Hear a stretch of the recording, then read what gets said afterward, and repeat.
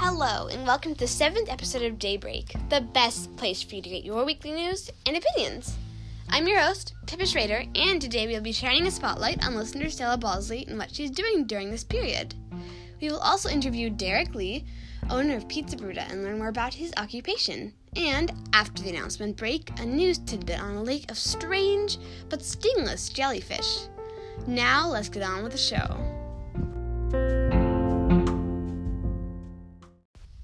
This week, our spotlight with Stella Bosley, a 6th grader at Hamilton, and we learned what she's been doing to keep busy during this time. Stella says she's been drawing a lot, playing outside, and she even tried to roller skate. She would suggest to our listeners to try learning a new hobby, like baking, cooking, painting, or any other interesting new activities you can think of. Thanks, Stella! Wow, Stella, I kind of like the idea about cooking. Maybe I could try and make some pizza. Well, we do have a guest on the show this week to teach me a little bit more about his kinds of pizza that he makes and his restaurant called Pizza Bruta. And his name is Derek Lee. Hi, Derek. Hi, Pippa. How you doing? Pretty good. How are you? I'm well, thanks. Awesome. So, Derek, how has your business changed during this time? Has business sped up or has it slowed down? Well, overall, during this crisis, business has gone down. The way that the business has changed is it's all takeout now. So there's no dine-in service. And so we have an assembly line where we make your pizza, you come in, and obviously you order online or you order over the phone, and then you pick it up and go to your home and eat it rather than eating it at Pizza Bruta. So we went from maybe 25% of our business being takeout to 100%. So It's pretty dramatic. Yeah. Are there any other things you're offering to help your business get through this, like another service?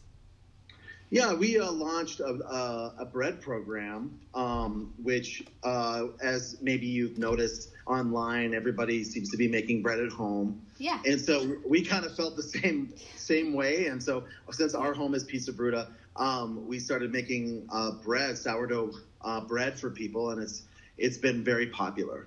You can add it to any order.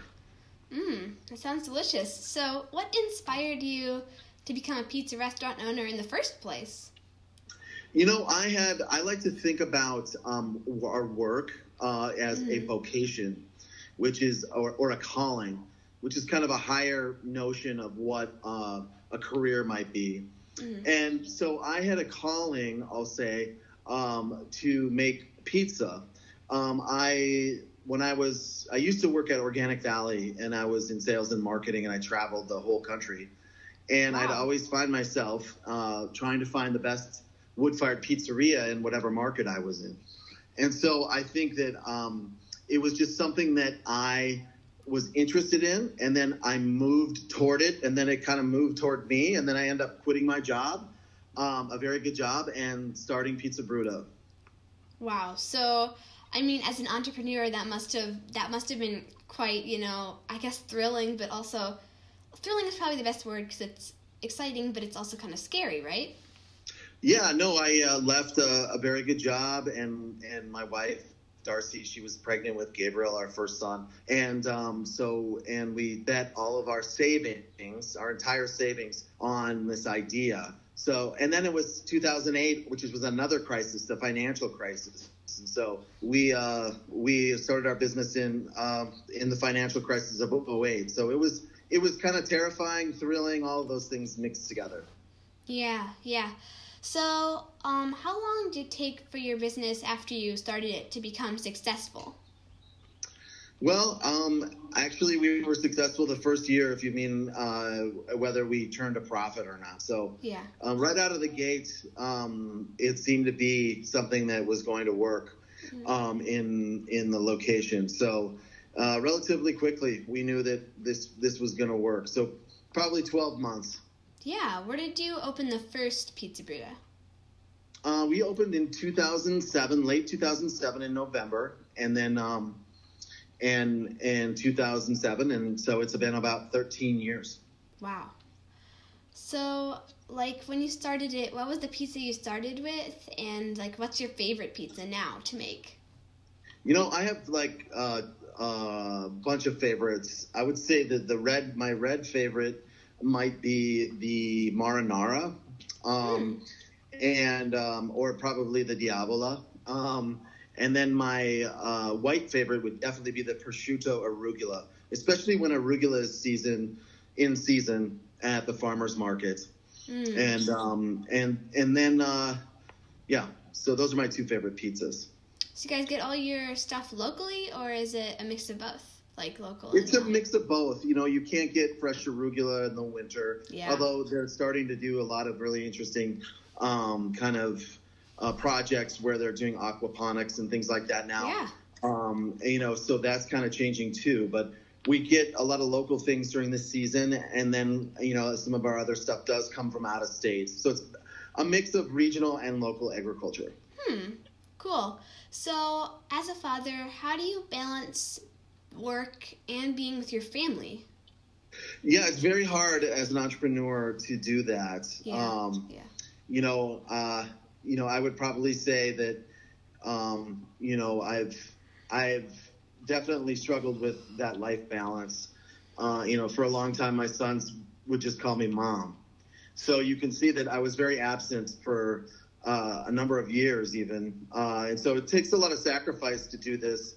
It's not a 40-hour gig. It's not weekends off. It's kind of full on lifestyle.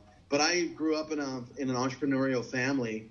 And so I knew what I was getting into, but it still puts a lot of stress on your family. There's no doubt. Yeah. In what way was your family entrepreneurial? Did you guys, what kind of business did you start? Or they started? My dad built a manufacturing in North Dakota, and my grandfather was a farmer. Wow. So yeah, that can be very stressful to be an entrepreneur, especially with your family. So how has persistence played a role in your business? Well, I think it's really an important characteristic of anything, especially for an entrepreneur. I think that, you've got to work at something, what is the rule, 10,000 hours before you really understand it. Yeah. Yesterday I was golfing with Gabriel, and he had a terrible front nine, and I told him that, he wouldn't get anywhere with golf if he wanted to quit instead of play another 9 holes. And so I told him, hey, Gabe, when we face problems in life, like at Pizza Bruta, if we're not persistent at getting better, we'll never get better. And so I think persistence is a huge quality, not only just as an entrepreneur, but also in anything that you want to do. It's a very good tool in the toolbox. Yeah. What is the process of hiring people to work at your different locations? Well, we definitely, put ads out. We put things on the door. We definitely look for people with experience, but we hire people also who have demonstrated good character and maybe are very active in, nonprofits or very active in volunteer work or things like that. We definitely look for people who are extremely, who can work with others, who are affable, who are likable, who are, in good spirits. So, those are kind of the things we look for. But we also pull from people that are already working at Pizza Bruta. We tend to find that people have friends that are also good candidates. Yeah. So, what is the best thing about owning a small business? I think the best thing is certainly like the satisfaction. When I worked for somebody else, I never, there were days where I didn't feel it, and my commitment level didn't seem to be as high. But there's nothing like the satisfaction of having dreamed something, made sacrifices and an investment to make it come to fruition, and then seeing the end product. So one of the things I think that is a word that we don't use much in culture about work is satisfaction. So I think it's great to see our crew working really, really well on a Friday night. You've trained everybody correctly, the food's coming out right, and All the aces are in their places, and it's a thing of beauty. Yeah, yeah. So, did you ever travel anywhere that helped you get inspiration for pizza and maybe some new things that you're developing?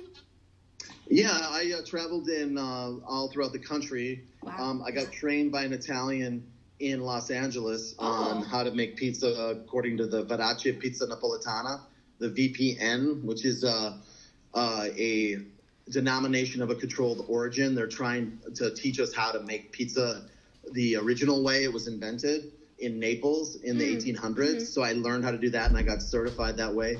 And then I did go to Italy, and I did meet the VPN contingent over there and go to different restaurants and tried to pick up a few pointers. So I've traveled throughout Italy, and that was a really good experience. Wow, yeah. So tell me a bit more about Naples and the pizza that they originated there. What is the process to make that kind of pizza? So it's a very simple pizza. It's 4 ingredients in the dough. Basically, it's the Neapolitan pizza could be described as a study in restraint. In other words, very few ingredients, minimal toppings, and what we're trying to sort of kind of ferret out of that is, flavor, not overpowering your palate, so you can taste every individual ingredient. Neapolitan pizza is really, it's made in a wood-fired oven. It has to be made it has to be used a certain dough, a certain flour that's milled a certain way. So the idea is that, pizza from that region, it's really fresh, it's really fast, it's kind of got an urban vibe, and I just think it's really flavorful and the best out of the oven. Yeah. So you put it, how does the oven that you use work? I've been to your restaurant before, and it sort of looks like a very big, I don't know, I wouldn't say cave, but a very, sort of like a little... No, that's the word, the actual word that you'd want to use would be hearth. Hearth, right? Okay, it's a hearth, so that means like a stone cave that's got a fire in it. So we build a fire on one side, and we keep feeding that fire, and we cook alongside that fire. Oh. And that's how it works. And that heats the deck, but it also creates, if you've ever used broil on your oven, which is the heat from the top down, it creates the heat. The flame hits the dome, and it comes down and cooks the pizza on top. So that's kind of how that works. Oh, okay. So, would you recommend this job for other people who are interested in maybe entrepreneurship and starting a small business that has to do with food? Well, it's a great question. We're at a time right now where retail businesses, bricks and mortar businesses, are really under fire, are really under attack, are really struggling in this economy. So I don't know that right now, given the crisis we're all under, I'd be out there recommending, people to get into bricks and mortar. You got Amazon that's delivering all of your goods right to your door. I think that if I recommend small business, I think small business is, for me, a lot of people look at business in this country, Pippa, and they say, they look down at it or they're critical of it, right? I'm sure you hear your parents or other parents in the neighborhood being critical of business. Yeah. And rightfully so. There's some things that happen with the environment and whatnot. But I just think that small businesses where ideas can come into the world. And I think that that's really exciting. Like what if you had an idea, Pippa, to start something? Yeah. What if you had an idea that was really burning in you? Well, small business is where you can make that happen and bring something into the world that the world has never had. So I find business to me is very exciting. It's like wild. There's no wildness in the world hardly anymore. Everything's so contrived. Yeah. But like running a business is like, I mean, you don't know what's going to happen. It's an adventure. That is such an amazing way to look at it. I mean, sometimes, I don't know, I wish I could start a small business. I know my parents do. I know a lot of people do. But then it takes people like you just to sort of take the leap after doing research and feeling really committed to your subject. So, yeah, that's a really great way to think about it.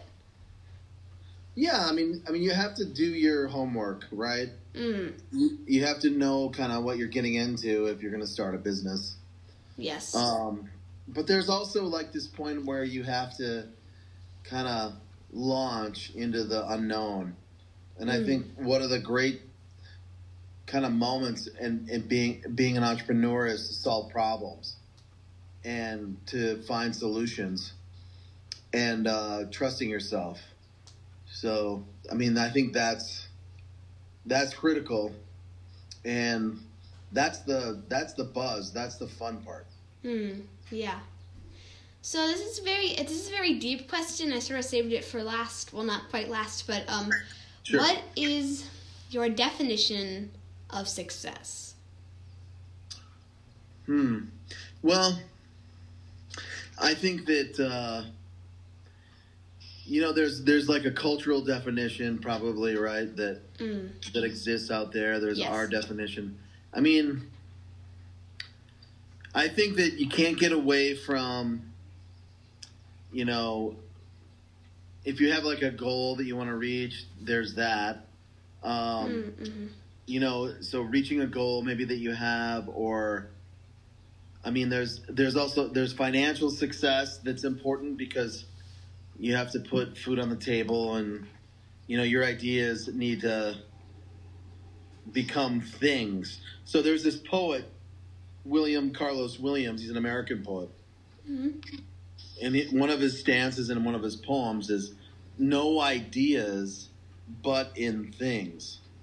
And I always loved that because I'm a kind of a practical guy. I'm from North Dakota, farm family, manufacturing family, kind of practical people. So I always think that our ideas have to inhabit the world. They have to sort of, how like your mom maybe said that's where the rubber meets the road or something? Ever heard that saying before? No, but I've heard things sort of similar to it. Yeah, so the whole idea is like our ideas have to sort of eventually live in the world, or else they're maybe they're not. I'm not going to say they're worthless, but I'm going to say that the job of the entrepreneur is to take an idea and make it a thing. And so success, I mean, I think that's up to you what you want to define it as. I mean, I would say there's a lot of ways to define success, and that it shouldn't be limited just to financial success. Yes. It could be social success. It could be a whole different definition of what that means. But I think what we're striving for as entrepreneurs is to have our ideas come to fruition. Yeah. And, sometimes they work and sometimes they don't. Yes. Sometimes you fail and then you need to learn how to fail better. And, I don't know. I guess that's my definition. I don't have a clear definition of success. I think success really is it's almost in the eye of the beholder. I mean, what is it? There's another philosopher that you'll read about probably when you go to college. His name was Friedrich Nietzsche. He wrote a bunch of really important books. One is Beyond Good and Evil. Anyway, and one of his ideas was that we should do our work that we do in this life should be for the stars. And what he meant was that maybe we won't even be understood in our time. There were a lot of people like that, like Copernicus, right? The Copernican revolution. He kind of discovered that the Earth that all the planets move around the sun. Yeah. And then they burned him at the stake for that. They literally set him on fire for discovering that. So you can imagine how far we've come, that at least our ideas today, you're not going to be burned at the stake. But my point is that, maybe some work isn't going to get valued now. But that doesn't make it not a success. Anyway. Wow. Yeah. I just need to let that set in on me for a second. Yeah, I'm sorry. That's a little deep. I get a little weird. Do not. When I get my hands in the dough and stuff, I get kind of spiritual. Yeah, do not apologize for being deep. But, so as just sort of a final question, you mentioned about, is pizza making for you sort of meditative, as you were talking about getting your hands in the dough? Is that sort of, I wouldn't say spiritual, I mean, I wouldn't go that far, but, is it sort of meditative in its own way? Yeah, I mean, like, I think that, I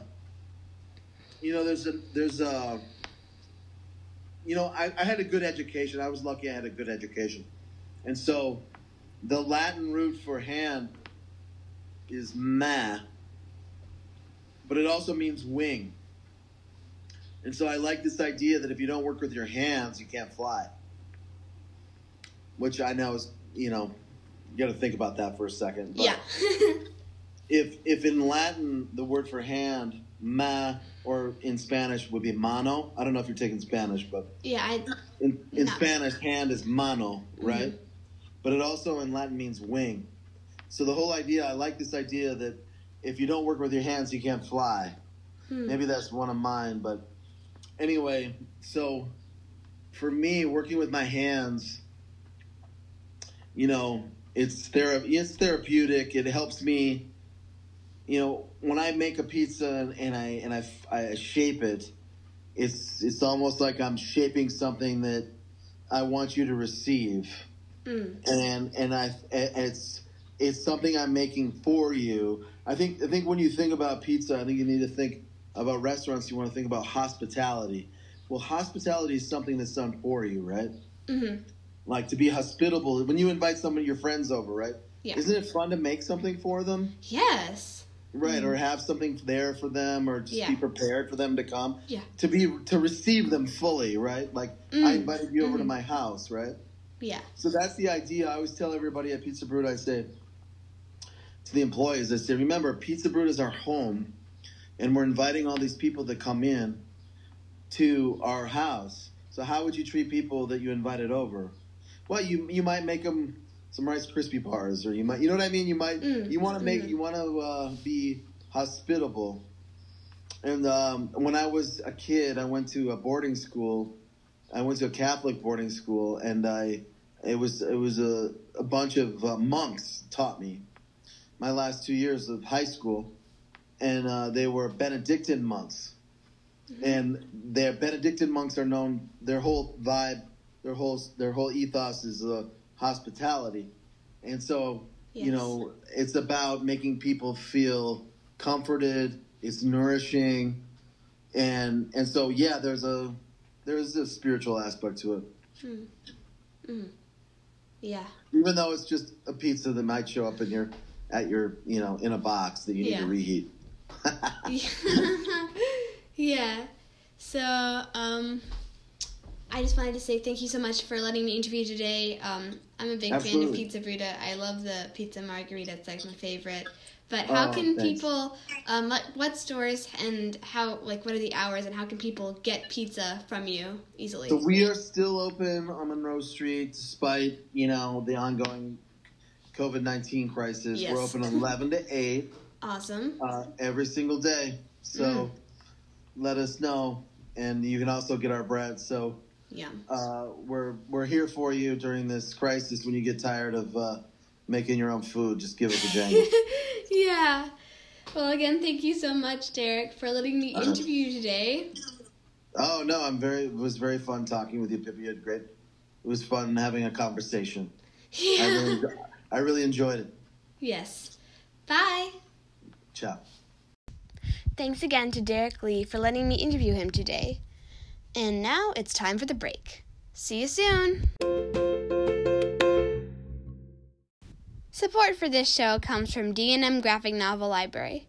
D&M Graphic Novel Library is a library subscription service for kids, teens, and maybe even adults too, who love graphic novels.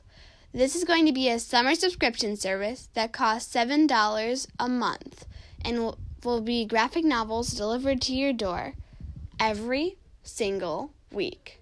Sounds pretty cool. Make sure to wait for details on this show, so stay tuned. Thanks, and now back to the show. Hi, and welcome back to Daybreak. Did you know that there's a lake where jellyfish have evolved so their stingers are weak? Where these jellyfish will just float and let you pass them by because they have no natural predators that can even get into their lake. Well, this place is no myth.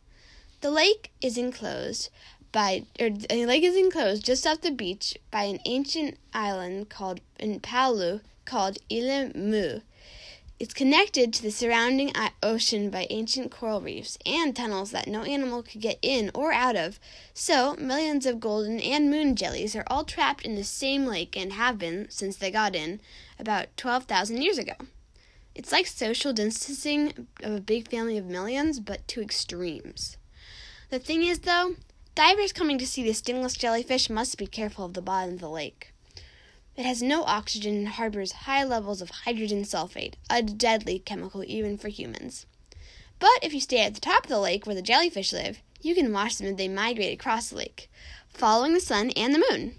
This is a truly magnificent place where you can watch evolution at work and get the underwater view of a century, or maybe even the 12,000 years since this phenomenon has started. Hi everybody, it's Pippa from Daybreak. Thanks so much for listening to this week's episode, and before you go, I have an important announcement. Next week, we are going to have a Facebook Live session. Yes, that means that you should bring all your questions and comments for our two guests, whose names are Haley Manley, and she's an occupational therapist, and Dr. Toby Campbell, who is a doctor. And I want you guys to be able to ask all the questions that they can answer about coronavirus. So bring your friends, bring your family. We want everyone to be able to know about this. It's a two-way street, so they can get more interesting advice about COVID-19 out to the public, while we can get more listeners. So it would be so great if you just tuned in and asked some questions, and I'm sure they would appreciate it, and you would learn a lot more. So that will be broadcast on the show next week if you're not able to make it, but it would be really great if you could ask some questions during the Facebook Live, and make sure to tell everyone you know about it. Okay, so now on to the shout-outs. I want to give a big shout-out to Bryn Campbell, who is our editor and who helped with the Spotlight this week, and Stella, who was the Spotlight this week. Also, a humongous shout-out to Derek Lee, who is the owner of Pizza Bruta, and all small business owners right now, because it's so hard, like me and Derek were talking about, to keep it going, especially for restaurants too, and other businesses, because they rely on mostly customers coming, and it's hard to ship stuff out. So make sure to support your small businesses in whatever way you can. Maybe that means purchasing from Pizza Bruta, which is a great way to support local business, or maybe another shop you like, getting something from them if they service it or allow you to. Or find a creative way to support a business, maybe just sending a little card to them saying, hey, it's okay, you can get through this, or something sweet. And just make sure that you support small businesses as we were talking about. So that's it for my shout-outs. That's it for this episode. Wow, that seemed to go by so fast, and it was this was really fun to record and talk about this week with Derek. So thank you so much. Have a really great day, and Pippa signing off.